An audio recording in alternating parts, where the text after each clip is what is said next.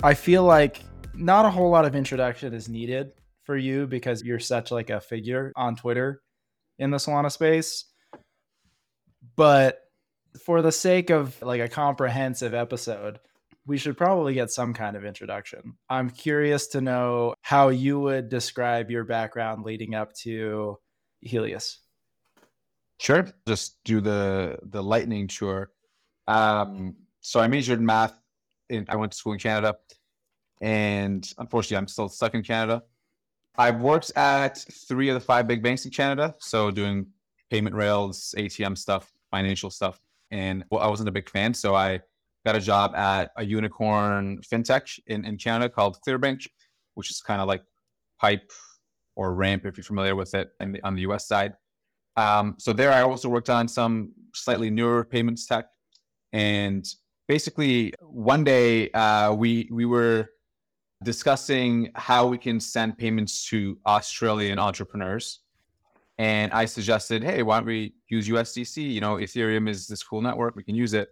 And basically their answer was something like, I thought crypto was a scam. And at that point, I started kind of looking for some crypto jobs because I was not very satisfied with that answer. And within a few weeks, I was working at Coinbase. And at Coinbase, I was on a team called the Financial Hub team. And that team essentially settles all the payments and trades on the Coinbase exchange. So any trades that you place or any fund movements from within Coinbase to externally, that's some of the stuff I helped handle. And I also, as a result, got to learn a lot about the different L1s and the different blockchains and scaling solutions, which is kind of how I found about Solana. And then I started just, posting random stuff that I learned about Solana. And then, back in the early days, Chase and Armani would just post or like reply to your tweets and then like hype you up. And then I was like, okay, this is cool. And I just kept doing it. And then I just didn't really stop. Just kept getting angrier and louder, essentially. And to be clear, that still happens. Chase and Armani will still get in your tweets and hype you up. Not just specifically you, just like any person. Armani a little bit less, but like Chase does it all the time still. Chase is amazing with that. He's actually an OG. So basically that's how I got into Solana. And then, I noticed a few gaps between maybe bringing your ideas to life and actually having those ideas due to maybe some of the gaps in the developer ecosystem, tooling and infrastructure and stuff like that. And so having my background and what I've learned at Coinbase, I decided I'd just start a company and tackle those issues head on. And that's where Helius came from. Sick. Yeah, that's cool. So I remember hearing an elongated version of the story when you did the podcast episode with Chase for the Chewing Glass series. And I'm curious, I guess, with everything that's going on with like Coinbase right now, like you worked at Coinbase. Do you have any thoughts about all the dramatic, I'll just generically say SEC potential action on Coinbase? Do you have any thoughts since you worked there for a while? Yeah, I do have some thoughts around this. So having been in the internal company Slacks and seeing how they operate and execute, I think it's actually quite, I don't want to use the term bullish, but it's actually somewhat good in my view, because like Brian has put together, like when I was there, they would announce like new regulatory and legal hires all the time. And like I would look these people up on like LinkedIn and they were just absolute chillers, like super competent people. The legal team and the regulatory team at Coinbase is actually probably the best possible team you could get in crypto. And the SEC can't even really win a case against Ripple. And now they think they can take on Coinbase while taking on like 20, 50 more other anti-crypto cases, right? And so I don't think there's a way that they win this. However, it remains to be seen if that will actually discourage people from building companies around crypto because they're scared, but because the court cases move quite slow. So, some mixed feelings around that, but I have no doubt that Coinbase would win in the end eventually. It's just a matter of how long is this case going to take, what turns is it going to take, etc. So if I had to synthesize that, it's like long term, you feel pretty bullish on this for sure, because it's like they're going to win and that will set some legal precedent that is good for the crypto industry. But in the short to intermediate term, just depending on how long the case lasts, it's like maybe it does some damage in terms of people are too scared to start companies and take some risks because they're not sure if they will also get called out by the SEC. Exactly. And I think that hurts the US more than anything. I don't think the innovation stops anywhere else in the world. In fact, I mean, I'm not a big fan of El Salvador, but they just, released, or they just stopped all income tax and on crypto and software development and stuff like that, right? I think there's somewhat of a real chance that the US actually does stop leading this industry. I think Tolly actually posted some sort of stat about how maybe 20% of the world's crypto devs were in the US, and that number's actually declined since last year. And so it seems like it's more of a local problem, sadly, but we'll see how it plays out. Yeah, I hadn't personally seen Tully's tweet, but that kind of wouldn't surprise me. Like, one of the things that, like, so 100% personal opinion, I think the SEC trying to take legal action against Coinbase is probably it's going to deter some people because some people get scared by legal action or potential legal action. They haven't really taken legal action yet. They've basically just given notice. I think, like, from my understanding of how Coinbase is, like, set up, and A, well funded, and B, set up, is if you're pro crypto, that is hands down the best company for the US government to try to go after, because they're the most well equipped to fight that battle. So it's like it's going against the Goliath in the space, and I think I'm bullish on the outcome of, like, getting a good result that is pro crypto in the end. It might slow things down for a bit in the interim, but I think in the long term it's going to help with, especially with, like, how the US legal system is set up, is it's all precedent based. If you don't have precedent set, then, like, it basically just doesn't, there's no guidance without the precedent in the US legal system. So having this very strong precedent will send ripples through time of how the US handles cryptocurrency, and Coinbase is definitely the company I think to fight that battle effectively. Yep, I agree. I mean, like, the chief legal officer, Paul, he's literally a former judge. So, I mean, the team there is super talented, and Brian himself, as you've seen his Twitter posts, is a very determined to not back down from the SEC's bullying. So should be interesting, but hopefully it doesn't hurt too many people in the intermediate term. For sure. Speaking of not backing down on Twitter, I feel like you've made a name for yourself over the last 6 months or so, maybe longer. I don't know. As someone who doesn't back down on Twitter, I'm curious: is that a recent thing for you, or have you always just been like, I'm gonna speak my mind and give no fucks on Twitter? Yeah, I think that's actually an interesting question. I've always been like this, I guess, in real life, right? This is just my personality in real life, and my co-founders will tell you this. And in the early days of when I started using Twitter, actually, my most famous tweet, or my most engaged with, or likes, let's say, tweet, was when I had like 20 followers to this day. And it was like somebody, I think Morgan Housel, who wrote like a book called The Psychology of Money, he posted like, okay, what is something that nobody's talking about? And my response was something like how 70 to 80-year-olds are usually, like, regarded as mentally declining, and they can't get jobs due to, like, skill mismatch, but they're exclusively running the government. And, like, I'm not too sure why that took off. I didn't think it was that good of a tweet. It was just me being angry at the government. And, like, it got like close to 8,000 likes, and it was on like Reddit's front page and stuff. And I was like, okay, interesting. And so I just kind of kept posting angry stuff. I mean, not actually angry, but like what I think is the truth, at least. They're hot takes. Yeah, I mean, I think so. I actually kind of made like a joke about this the other day.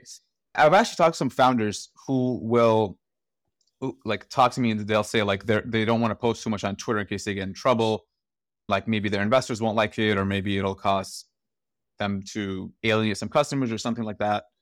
And basically and I tweeted a few days after that, and I was like, look, guys, like, the worst thing that could happen is the tweet will be around the internet forever, and you'll be canceled and hated on and judged perpetually. It's no big deal. I remember seeing that tweet. Yeah. Right. So, like, I don't know. I just feel like, it's just important to speak the truth, or at least your version of it. Obviously, don't like harass people and don't bully anyone, or do anything stupid like that. But if you think something is right, like point that out, talk about what you think is right. And I mean, it all comes from a place of wanting to improve the Solana ecosystem and crypto as a whole, right? Like, so my intentions are, how do we get crypto to be just to progress forward? And here are some reasons why I think, or some things we should do to accomplish that. And then I just post them. And if they're wrong, which is pretty much every single time, somebody will let me know, and then I'll learn from it. And then maybe my next thought will be slightly better.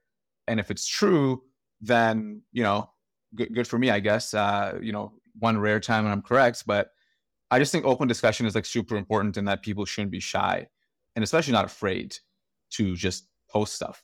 Anyway, that's my approach on it. But like, obviously my personality is a little aggressive, so I tend to throw in some interesting jokes in there sometimes. Spiciness. Like, yeah.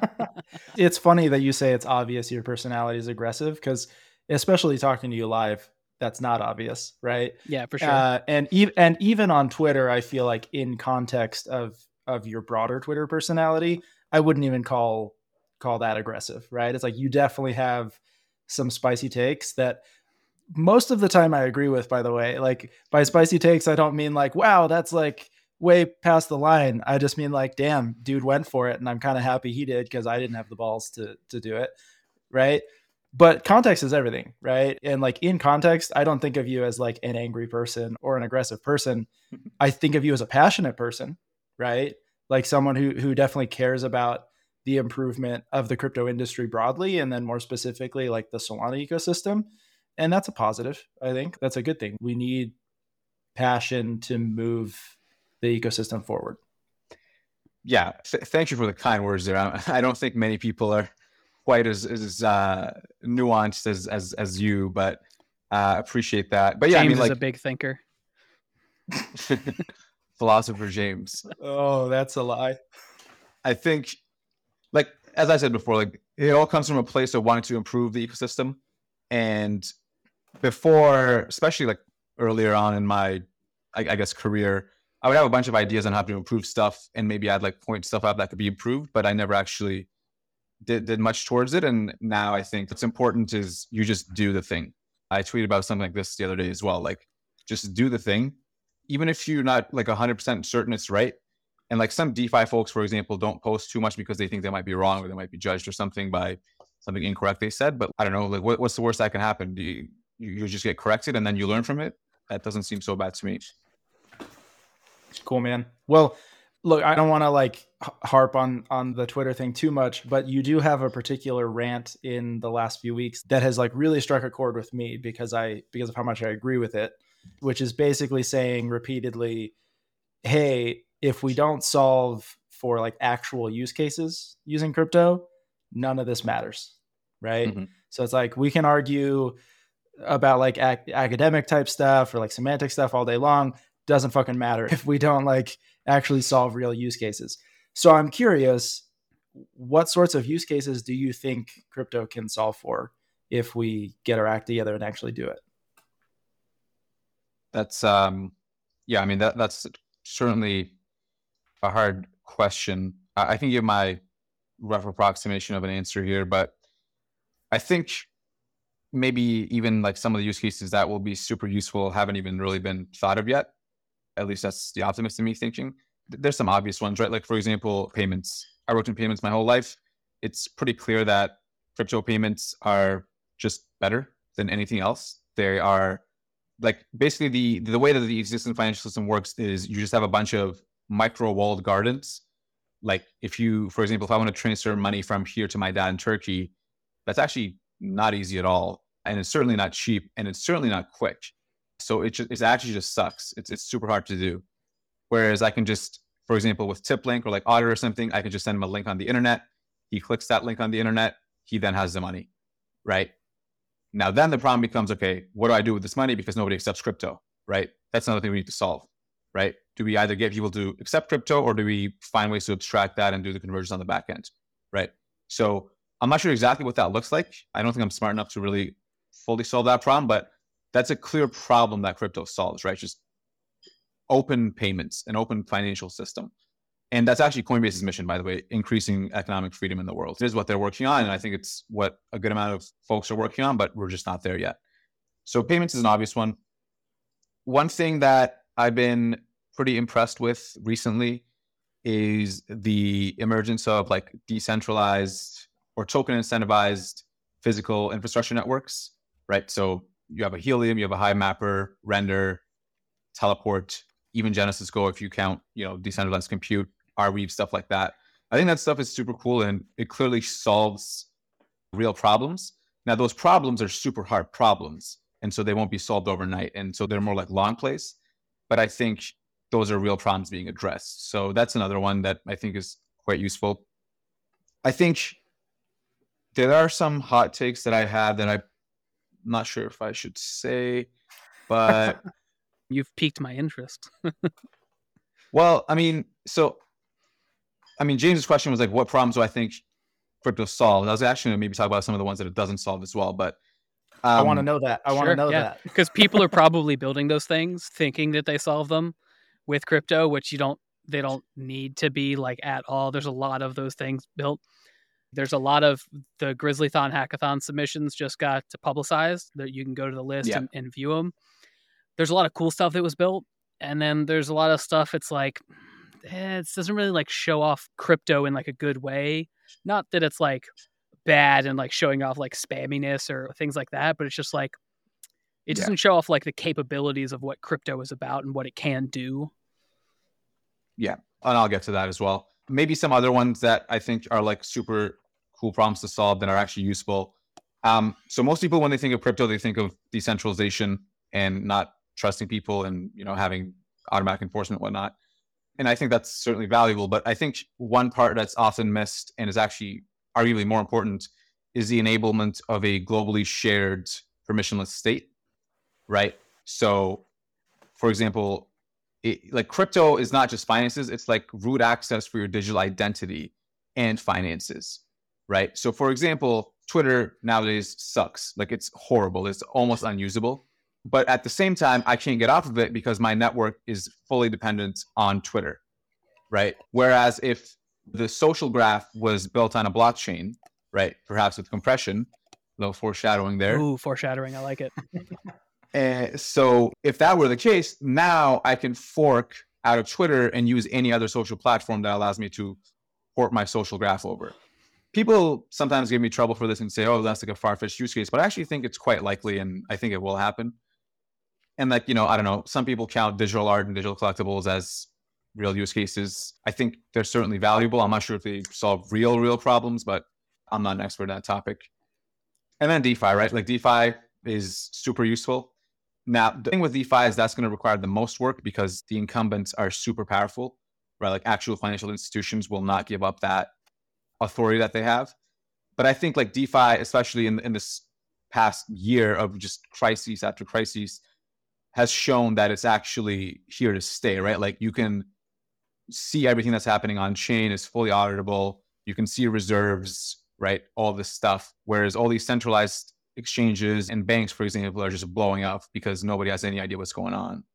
So I think DeFi is like a long play, and it's probably going to be the hardest one to win in terms of versus TradFi. But I think it's all super useful. Okay, and then now maybe some things that I think are overrated. So I think gaming is super overrated. And how I mean that is not that you shouldn't implement blockchains into gaming, but most people seem to think that you need to just create the game and then the only backend that it uses is the blockchain. So like every action must be on chain, et cetera, whatnot. That is just not like, don't do that. I mean, if you are going to do that, go ahead, right? Like, I don't want to say don't do that. But the point of crypto in a gaming context is generally to like enable peer-to-peer interaction in terms of like economic value transfer. Right? Like maybe you're playing RuneScape and you want to trade items with the other players or something like that. Now you can do that. You didn't have to implement literally every single action on the chain, which I feel like has been gotten wrong so far. So I think gaming perhaps is not as big of a use case as we all think it is. But I think, I hope I'm wrong about that. And I think certainly a lot of people think I'm wrong about that, which is good. I don't know. I think like on the gaming note, to like interrupt you like mid thought, I think like on the gaming note, it's like people saying art is a real utility for blockchain. Like, I mean, it does a thing, it gets a job done. I think gaming's kind of the same thing. Like, it's another use case that you can build some portion. I also agree that everything shouldn't be on chain for a game. Like, that just economically doesn't really make sense unless you use compression. Then it might that, but it just like it doesn't make a whole lot of sense to me. Certain actions do make sense to be on chain, like item ownership, where you could transfer them. You can have an actual usable digital economy. Mhm. But like we haven't seen it done yet, so it'll be interesting to see once we have like AAA rated games actually produce something. But it's the same conversation of like, is art the utility? Is gaming the utility? It's not 100%, but it's a small portion of that pie, I think, is how it ends up falling. Yeah. Well, there's like I feel like there's a couple of themes to what you said, and you can correct me if I'm wrong as I say them.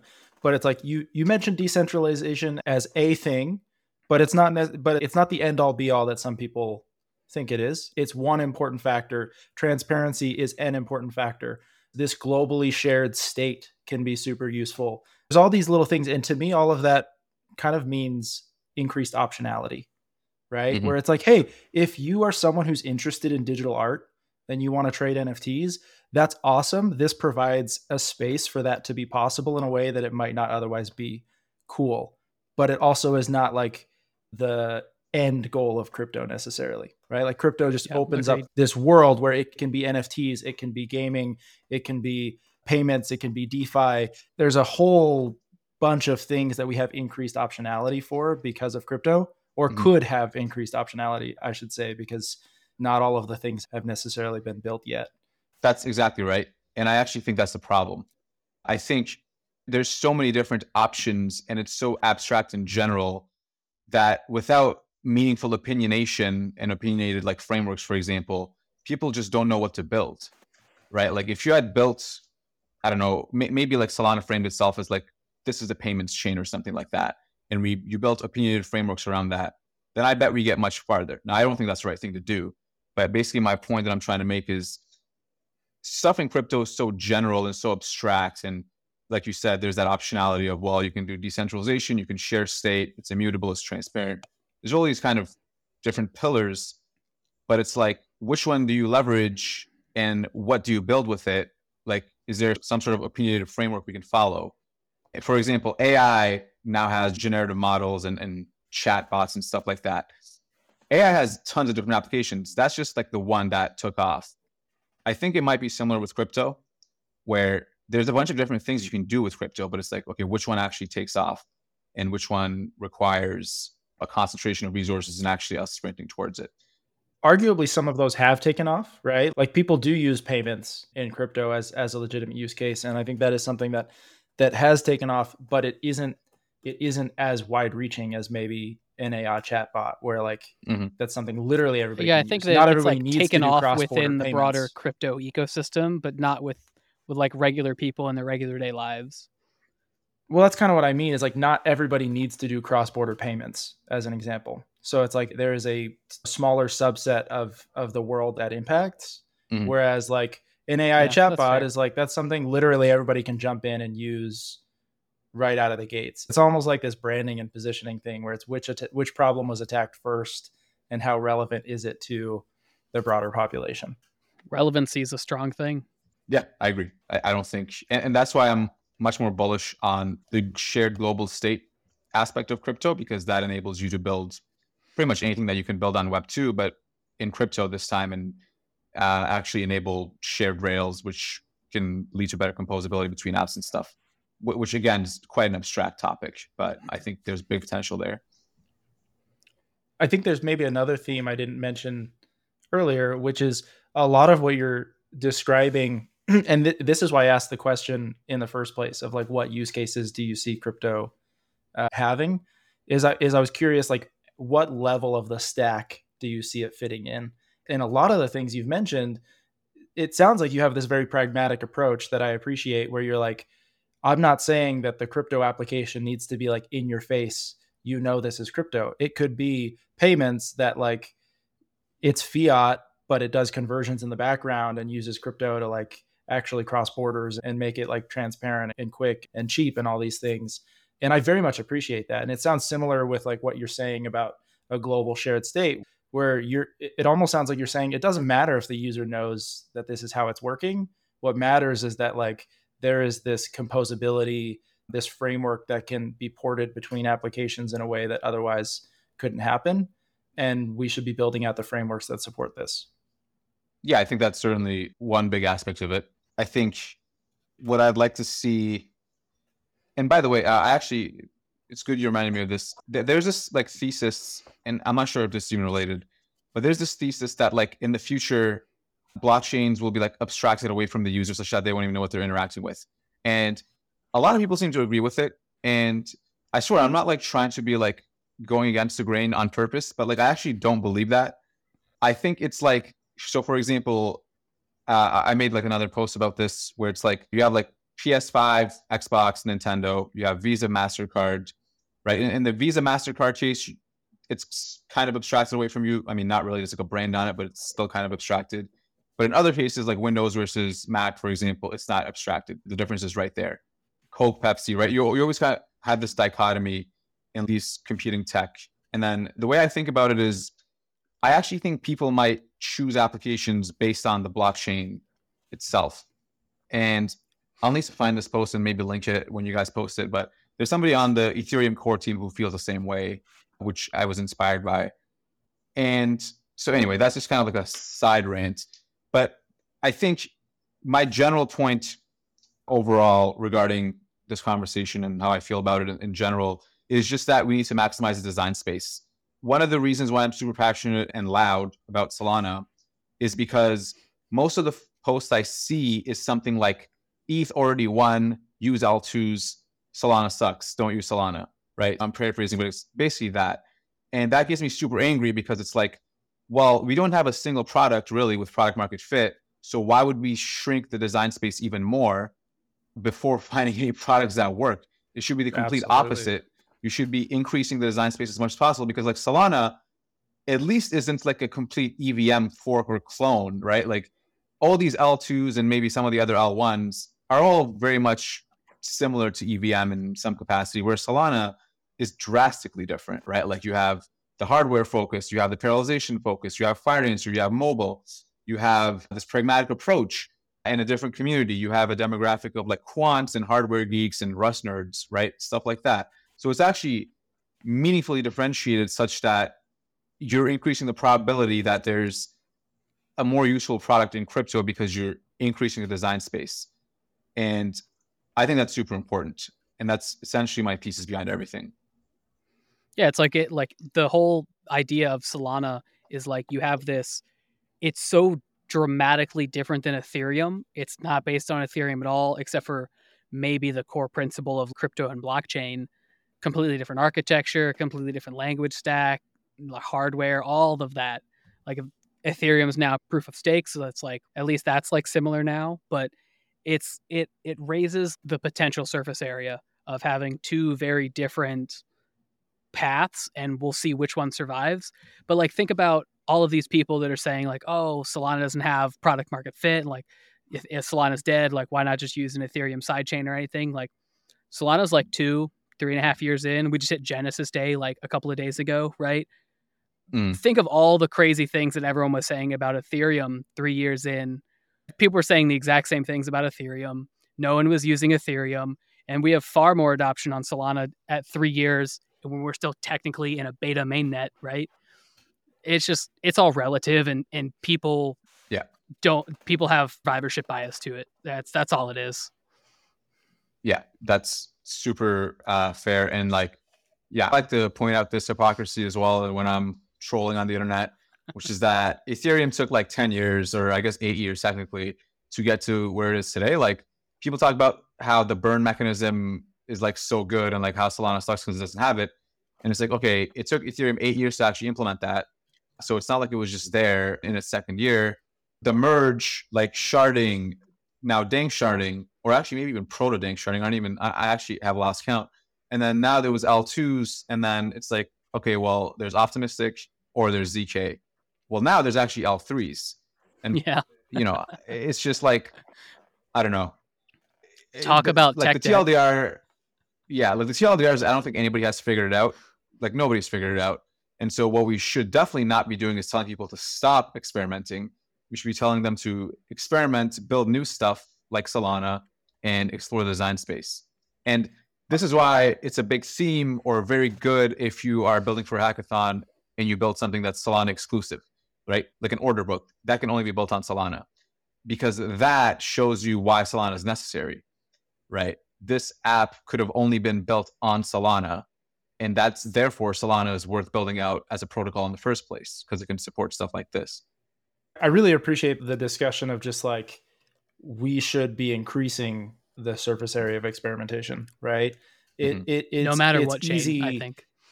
Yeah, no, absolutely. The only way we get it's mass like, adoption, there's like maybe 2 million people that use crypto around the world. Like, that's not adoption, right? Like, we need more people to use it broadly. People make the comparison to like the internet in the early days fairly often. And I don't want to like overuse that, because they're obviously not exactly the same thing. That being said, it's like the internet was around for like 20 plus years in some way, shape, or form before it started to become this mainstream regular thing that people accepted. If you look at similar timelines with like crypto, we're still in the middle of that. Yeah, people know what this is, but it hasn't been accepted and we haven't exactly figured out how to use it well yet. We're still in the experimentation phase. And so it's like, absolutely, not in a state where we should be pigeonholing ourselves into anything. It should just be like, which by the way is why I love that Solana does so many hackathons, right? And shout out to you, Mert, for like organizing one of the community driven hackathons earlier this year. That's huge, for just throwing shit at the wall and seeing what of this stands out and seems like something we should continue to pursue. And it's okay if 95, 99% even of those things don't work out, because it's just eliminating things that we shouldn't continue to pursue so that we can lean into the things that we should, which I think is awesome. I do want to get back around to like compression, because we talked about that being something we want to talk about a little bit more. So for Nick's sake, since he's been doing a lot there, I want to make sure we get into that. I think this is a perfect time to segue into that, because compression is a very recent thing and it opens up a whole lot of doors in terms of what you can do with crypto. So let's maybe shift gears a bit and chat about that. Nick, do you want to tee up that conversation? So compression, state compression on Solana at a super high level. I'll just give like a very quick like synopsis of like how it works. So like state compression takes this concept of a Merkle tree, which is basically a hash tree. It's just a cryptographic data structure. It puts it on chain, but with Solana, it does a special thing that's called the concurrent Merkle tree. Basically, just make it like super simple. It takes data that's off chain, such as compressed NFTs, perfect example of this. It takes data that's off chain, cryptographically hashes that data. It sends it through a transaction. So that transaction data gets verified by the ledger. It gets stored through the ledger through like transaction metadata effectively, right? This information gets secured by the ledger because now you can verify that state has been saved. You just need things like indexers and whatnot to use it. Shout out to Mert and Helius with their indexing services. Once you have all of that initial data, say like a compressed NFT, every single compressed NFT in this Merkle tree all gets hashed together just repeatedly until you get to like a final hash that gets stored on chain. Anytime any of that underlying data changes, it's going to change the entire hash structure. So that like very last hash is going to change. So you can cryptographically verify any data off chain that you want. That's like a very broad, quick and dirty overview of like how state compression works. Whole bunch of content's being like developed for this and publicly announced, all sorts of Twitter threads and whatnot. So we have a very unique opportunity to talk to Mert about this, because the Helius team has really been pretty much at the forefront of state compression on Solana, both with like helping with indexing and getting those like indexing services off the ground. From my understanding, the Helius team, specifically, I guess Nick, like head of engineering at Helius, is like also helping develop standardization for the indexers, right? From my understanding, right, Mert? Yeah, I can maybe explain what we're doing there and shed some light on exactly yes, please do. How we're thinking about it.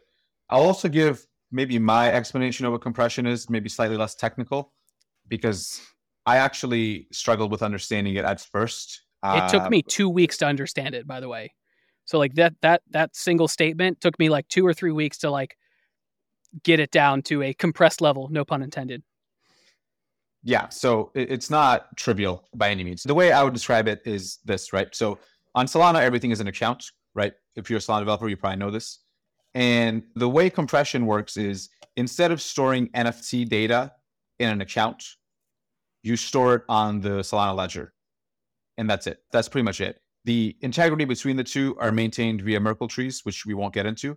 But instead of, you're essentially trading off state data for ledger data. Now, state data, so accounts, are expensive because you use them for consensus, right? You need to be able to know what accounts have what kind of, balance or data or delegates, whatever, when you're validating your verifying blocks. But with the ledger, that's not the case.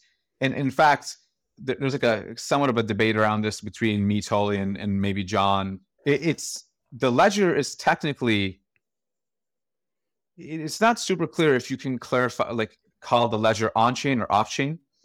Now, you might refer to it as off-chain because you can't actually use it within a smart contract.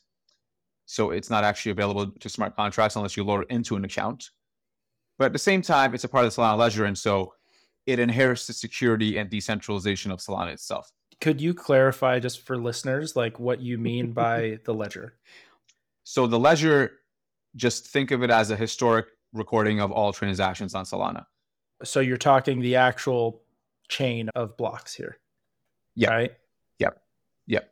Specifically the transactions. I'm not gonna like the way that it gets super complicated. Is, I don't want to get too complicated, but I'm just anticipating some people listening like, hold on, account versus ledger, right? And that's one of the hard things about the state compression conversations is like it's a very nuanced difference that's like it's hard to understand if you don't have like more or less like a large technical background for it. Yeah. So if you are listening to this and you just get one thing out of this podcast about compression, basically it's just this, right? You are, instead of storing NFT data in accounts, which is expensive, you store it on the ledger, which is cheap. And if something happens to that data, its fingerprint doesn't match what's on chain in the account, right? So maybe getting a bit more technical, the way this works is all the ledger stuff is like hashed together, and then it's stored in a Merkle tree or Merkle root on chain in one account. So instead of all these NFTs, you just store a hash of the root of the Merkle tree. And a lot of people have like this concern when you tell them that you have to interact with compression using RPCs and indexers, right? They're like, well, what if Helius like rugs me, or like what if the RPC goes down or something like that? And the good thing about it is, since the data is actually stored in the ledger, you can actually replay from Genesis all the events that happened and derive the current state of those NFTs. The only thing that the indexers help with is ingest that data in real time and expose that state to you so that you can consume it for convenience. But you can actually do it yourself too if you like pain, or if you have to do some catastrophic event. Which is no different than the rest of the blockchain, by the way, right? It's like, yeah, exactly. You're always kind of trusting the node that you're going through a little bit, unless you're separately going to go replay everything and build the state yourself. In fact, this is already how Ethereum works, which most people aren't familiar with, especially on Solana. To get token balances on Ethereum, there is no call that you make that just gets the token balances, right? On Solana, you can, because it's structured like a key value store. But on Ethereum, you actually have to go to the very first transaction and replay those and then add up the balances to get up to the person's current token balances. So this is actually pretty much like that. Except I didn't even know that. Yeah, I didn't either. So that's it's interesting. Well, that's why I'm here. Learning all sorts of new things today from Mert. I love it. I've probably written more Solidity smart contracts than I have Solana smart contracts, so now I'm feeling like a fool. Now you look. I don't think it's a super obvious thing. By the way, I got asked this question. It's like, could this be done on Ethereum, like compression? And the answer is probably, but it wouldn't really necessarily result in a net positive, because storage and compute costs on Ethereum aren't comparable to Solana. Yeah, right? They're so different. I don't think it really makes sense, the comparison. But if you want to get really troll, the way to think about compression is actually that it's an L2 on account state. So instead of storing account data on the state, you store it on the ledger, and it's an L2 technically speaking. I'm dying over here because it's kind of true. Yeah. So that's exactly what it is. It's like you're basically doing the equivalent of a ZK rollup from ledger to account state, or the other way around. But the thing about compression is it's not zero knowledge. It's like a full knowledge rollup. Like you have to know all of the information. So specifically for like compressed NFTs, if you want to transfer ownership of a compressed NFT, you have to use the entire proof, which is basically a list of addresses you have to send with your transaction. Part of that is stored on chain in what's called the canopy. Super technical, won't get into it right now. But you have to provide basically a list of addresses effectively. And that is the proof to prove that you can correctly calculate that final root hash, that final value that's actually stored on chain. If your information is incorrect, the state compression program is basically like, nope, your information's wrong. You can't prove that you know the correct information. You can't transfer ownership. That's like at a very high level, like how it works. So it's actually like a full knowledge roll up is where you have to know all the information ahead of time.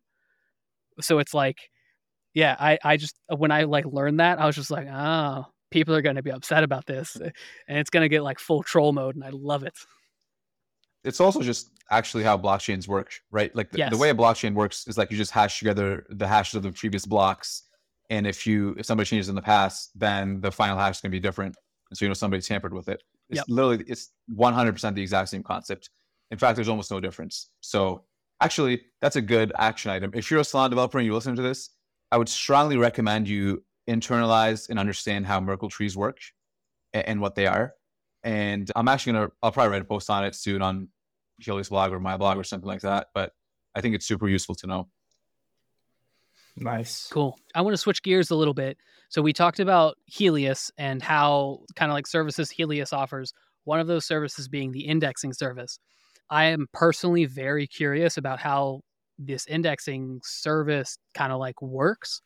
So like, especially in the context of like state compression, because without indexing services, state compression is really, it's a bitch, really. And like, I can only imagine how difficult and annoying it's being for you and the team at like running this indexing service just as like one organization, not to mention all the other organizations that are also supporting indexing infrastructure. Are you willing to share any either like pitfalls as a business of running these types of indexing services and like broader Solana infrastructure? And then also like your thoughts about running indexing specifically? Certainly. So there's sort of two separate things in there. One is the compression indexing, right? Which is actually the way to interact with compressed NFTs is something called the Digital Asset Standard Read API that was designed by Metaplex. That's like this open source repo, the Digital Asset Infrastructure repo, and you run it, and it's all the stuff that you need to run compression. And not actually just compression. It also helps, for example, if you want to get all the NFTs for a user, it actually indexes all regular NFTs as well as compressed NFTs. So that's quite helpful. You can get mint lists with it. Basically, it's pretty legit. I've been playing with it, and it's fucking phenomenal. If you want to do anything with NFTs, like it's next level. Yeah, it's a good product. It's a good design. Now, the thing is, of course, I think it was essentially just Austin at Metaplex, and he was writing the code for it, and then it was like us and then Triton, and that's pretty much it. And obviously, like John and Noah and from labs and stuff would help the theoretical side of things. But like there were quite a few random issues, and there still are, to be honest, where we actually had to just go and make PRs to the repo. And there are still some things we need to work on. It's a super complex system, to be completely honest. Like you need Geyser plugins to function correctly. There's like a flush that happens, which means you get all the data that you missed, and then you have to ingest it fast. But then Geyser might have problems because Geyser's honestly kind of brittle if you're just using one node. And then obviously Helius has stuff for this, but that's another conversation. Ooh. Like, for example, one of the problems we're having right now is mixed up metadata. And we're working with Triton and Metaplex to help solve that issue. So there's some issues there for sure, but we're working towards them. So from an indexing company point of view, it's a lot of pain, but it's like a bet that we're taking that compression will actually be useful. And you can see this already with Dialects is using it, Crossmint is using it, Helium will be using it, Render referenced it in their paper to migrate to Solana. I've been talking with some other companies who I won't disclose who have been eyeing it as well. Drip House is using it. So I think it's a risk worth taking. You also mentioned like, okay, what does it look like to be an indexing company, Solana? So I guess maybe I'd try to clarify that up a little bit. We're not technically an indexing company. Yeah, so like let me rephrase the question to make it more clear. To like, because you're not an indexing company. Like from my understanding, Helius is a like RPC infrastructure data company where you're basically making it a lot easier to get data from the Solana blockchain, so that way dApps and like any other business or project wants to ingest data in order to use that data within their own application. That partially includes indexing. Yeah. So basically, like to encapsulate all that, we just say Helius is a developer platform. But and so it's easier for the investors to just say, hey, it's a developer. And I'll actually give a brief background on this because I don't think I've actually talked about this in a podcast. Basically, the dilemma that I was having before, and like you've probably seen this recently with my rants about real products, is that there aren't any real products within crypto. And my hypothesis was that the process between having an idea and executing it, bring it to life, was too full of glass and pain and friction for developers. That's my original hypothesis, and I still believe that. And so I said, okay, well, the best way to influence that probability or that outcome is to build tooling that streamlines that process and makes it a paved road, so that if you have an idea as a developer, you go on Helius, you bring it to life in moments and without spending money, like at least not breaking the bank, right? Like you do it at an affordable rate. And so that was the original idea behind Helius. And then I said, like, okay, how do we make that into reality? And I decided that what doesn't exist right now is like a vertically integrated developer platform within a single blockchain. So what I mean by that is you have like the QuickNodes and Alchemies of the world. And the way they started was like they made RPCs for like EVM, and then they started duplicating that across other chains, right? Like maybe Solana, maybe Cosmos, maybe Arbitrum, stuff like that. And like they were quite good at that. And then it was just nodes. But then they start adding APIs, and then now they start adding webhooks and other stuff. And what ends up happening is that you start losing focus on that single one chain, right? And I made like a troll tweet about this, like an infra provider to all is an infra provider to no one, Aristotle, right? Like a quote like that. It's beautiful. I think that was Abraham Lincoln that said that. Yeah, I think he was a big Solana maxi. Yeah. Essentially, the hypothesis now is, or like following back up on what I said earlier, is like, well, we need this company to be, or this solution to be vertically integrated all the way from the bare metal, like servers that you run, RPCs, RPC add-ons, all the way up to the developer abstractions, SDK, right? Because then you form real empathy with the customer and the users, and you actually understand their pain points. And that's the idea behind Helius, is to be vertically integrated across the stack for Solana developers to help bring their ideas to life. Beautiful. I love it. I have personally used Helius for like some personal projects and testing with a lot of the compression shenanigans I've been doing. And it's good. I like it. Ergonomic, one might say. It's definitely accurate that like the developer experience on Solana versus EVM is so drastically different that it is impossible to provide the same level of service and ease of use that Helius provides if you're trying to tackle it just across the board. Yeah.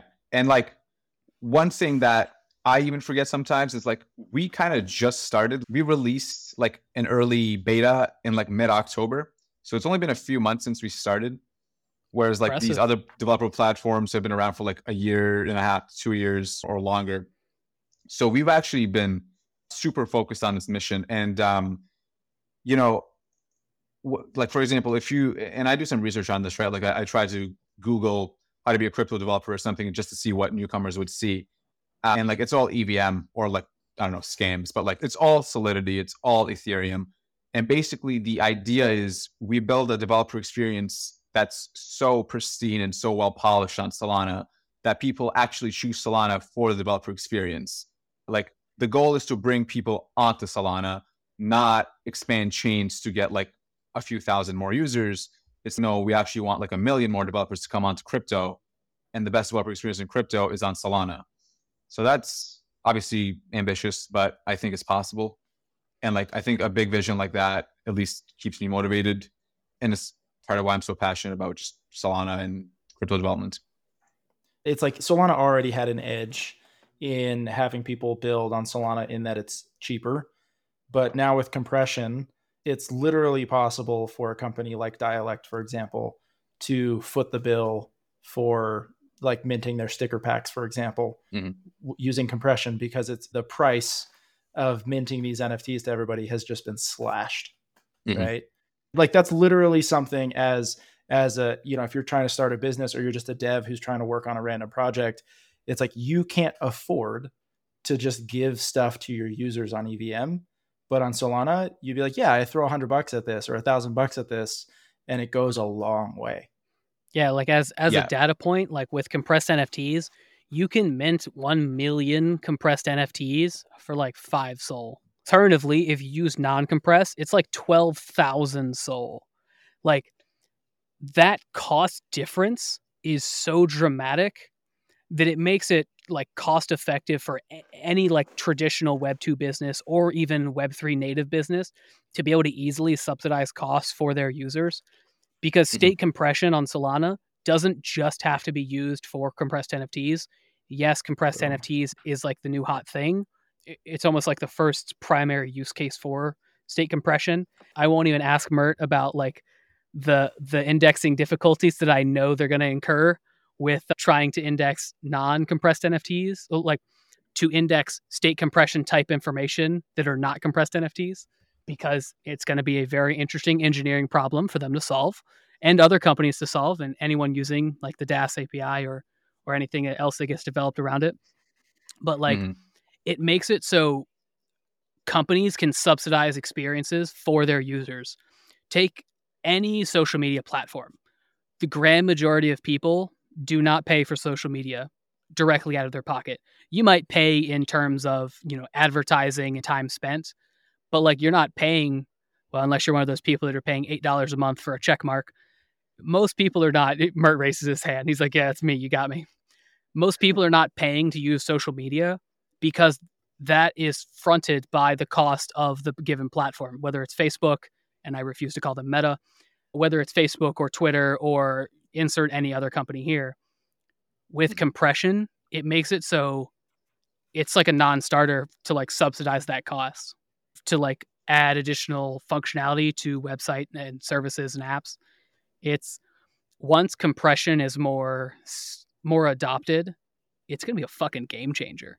And I'm so excited to see what happens. Yeah, it's going to be quite exciting. And like you said, most people don't realize, and it's not that they don't realize, it's because we actually just haven't told them. That's exactly what it is. We just haven't told them yet. Yeah. It's not, compression is a general primitive that applies to accounts in general. It's and NFTs are one instance of an account, but it can be for anything. It can be for DeFi orders. It could be for fungible tokens. For example, I think Gum and Sheck are using it for social graphs, right? So with an asterisk. That's a good example. I'm actually going to talk with Sheck next week, so we'll probably release a podcast episode about it. So more foreshadowing. I love it. Well, sweet. I think we've talked a lot about like a lot of really cool things. Some of them a little lighter, some of them way more technical. So apologies to less technical listeners, but this is all like super important stuff to understand, at least at a high level, I think, if you're involved in the ecosystem. So thank you, Mert, for thank you so much. A for like joining us and having the conversation, but also just for everything you do in the Solana ecosystem. You are a force to be reckoned with. How you are able to like help out in the ecosystem in addition to running a company is beyond me, but please don't stop anytime soon because the rest of us benefit from it. Yeah, I just have no life, so no worries there. I'll be here for a long time. Having a life is overrated. Sleep is for the apparently weak. Overrated. Okay, let's not knock on my sleep, Nick. Come on. Do you want some sleep in a cup? I got some sleep in a cup for you. All right. Well, cool. This has been a fun conversation. Let's do it again sometime. best of luck with all the problems you're solving at Helius.